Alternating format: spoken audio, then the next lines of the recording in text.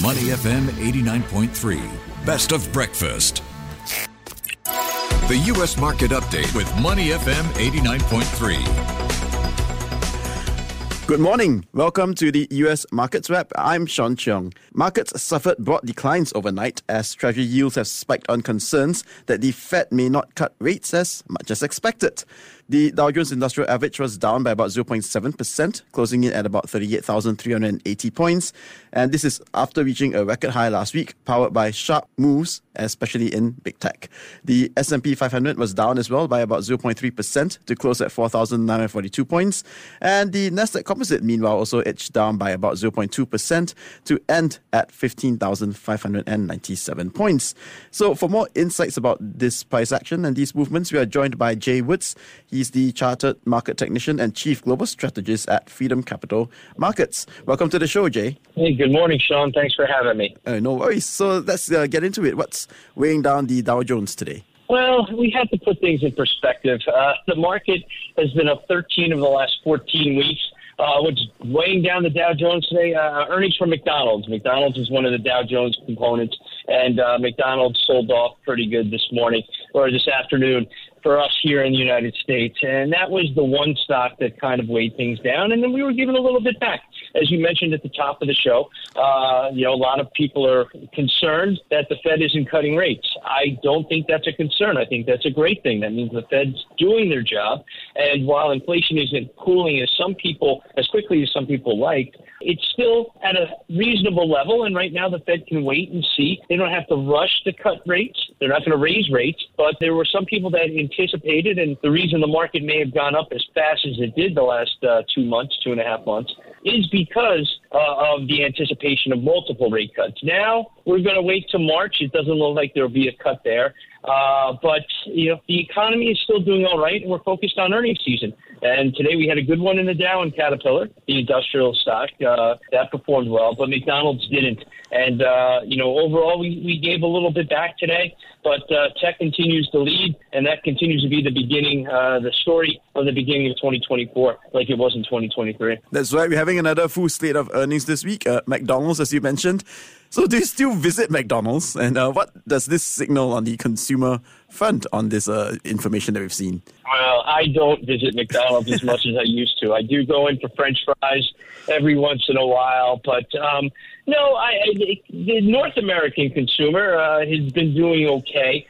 They blame their earnings miss on some trouble in the Middle East. But they continue to expand. They continue to do well. The stock has run over 20% in the last 2 months as it went into earnings. So for them to really do well, it would have taken a big beat, and it just didn't happen. But it's still within range of its all-time highs, and it's pulling back. We saw that in some of the big caps last week as well.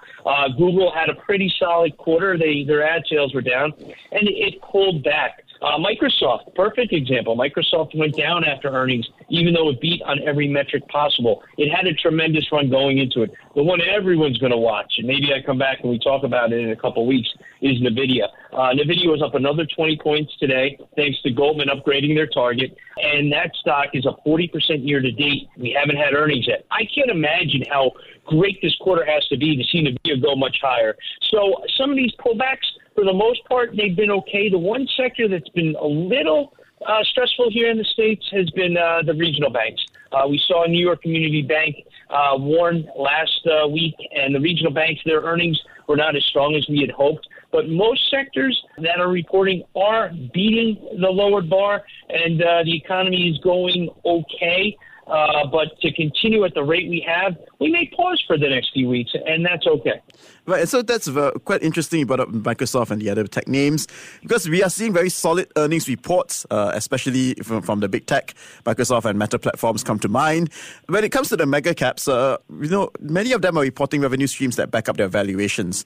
Will we continue to see this acceleration in the coming weeks? Yeah, well, the mega caps, their valuations are a little different because people look at it differently. You look at the valuation on an Amazon, and you're amazed that it's trading the way it is.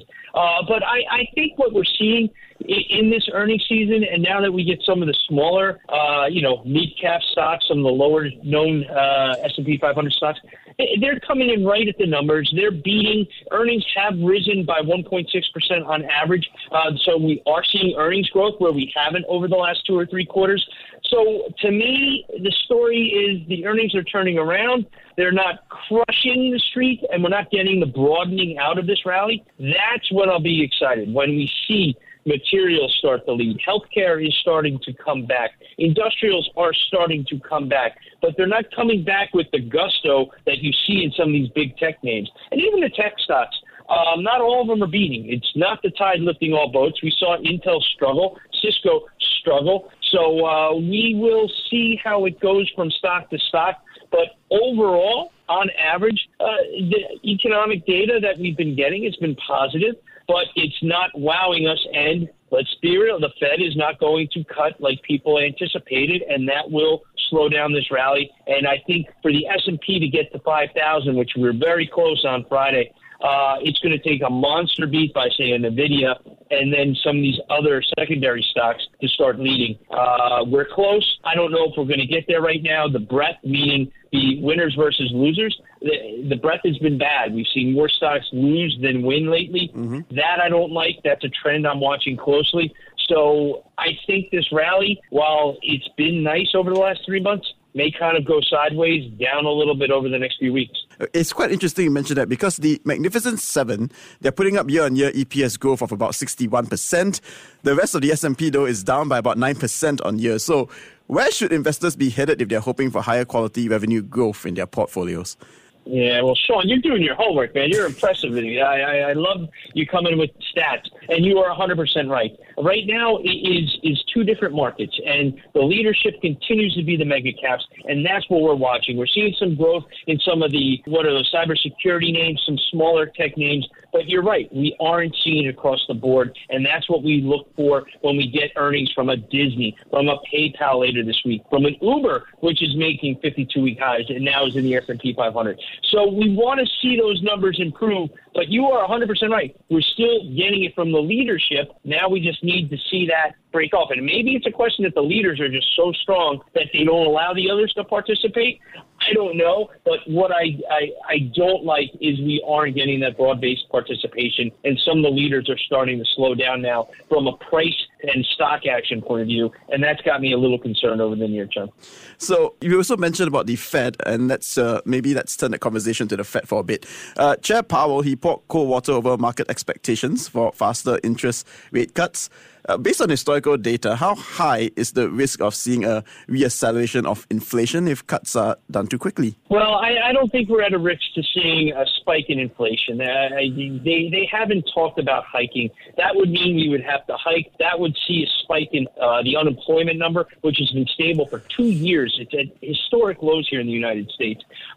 None of those factors are screaming that, Powell has to reverse course at any point, but he doesn't want to be too quick to cut, because if he cuts, that seems like, wait a second, maybe they made a mistake. Maybe there's a problem. Usually we don't start cutting until, things are really bad, which we're not seeing right now, and that would be a problem. But when we slowly cut in times that aren't recessionary like now, the market tends to be higher 3 months later, 6 months later, 12 months later. And I think that's what Powell wants to see, just a few more data points showing that inflation is under control, and then he can cut back a little to reward us, but he's not going to cut back drastically because there's no panic that something has changed and we need the lower rates to stimulate the economy. All right, thank you very much, Jay. And have a good week ahead. Thank you, Sean.